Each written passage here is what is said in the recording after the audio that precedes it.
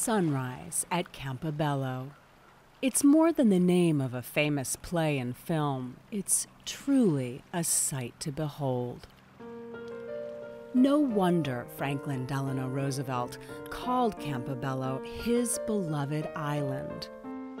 For the wealthy Roosevelt family, this small Canadian island was an escape from the heat of New York summers and the constraints of New York society. What role do you think his time on Campobello played on him becoming the man he became? My sense is that probably more than any place, he could be himself on Campobello Island. He was treated by the islanders as just a regular individual, and I think it brought him closer to recognizing that, you know, we're all the same. Christopher Roosevelt is Franklin and Eleanor's grandson and vice chairman of Roosevelt Campobello International Park.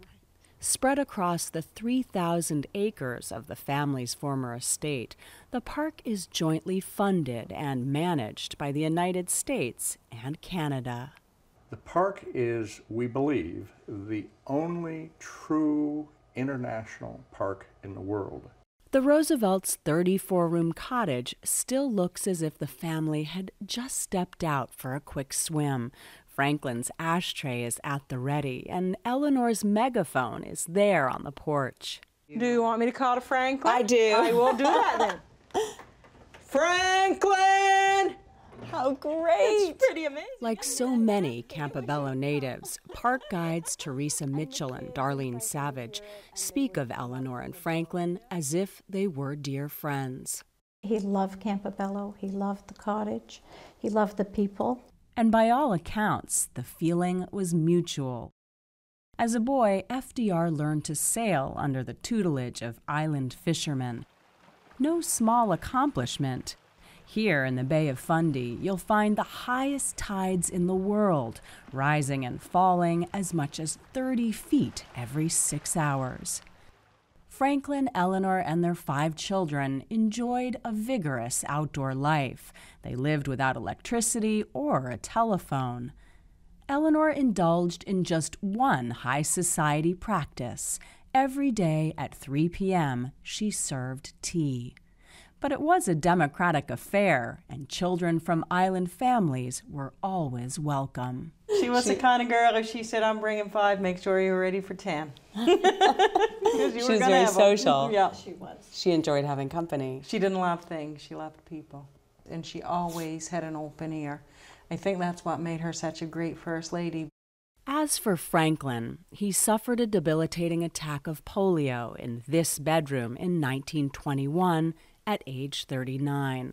Let me assert my firm belief that the only thing we have to fear is fear itself.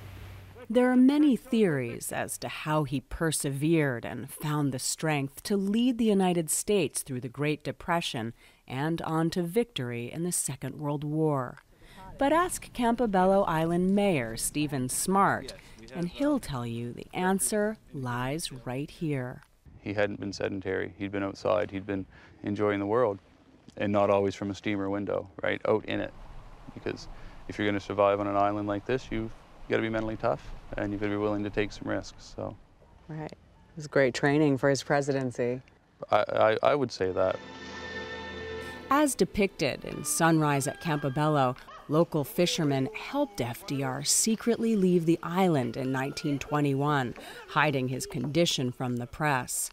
When he returned, 12 years later, he had become leader of the free world. I think he had such a love for the island and the people on the island that he just had to go back there. It was kind of a place where he became rejuvenated. He became fed and nourished by those relationships. And I think that's why he kept going back to Campobello.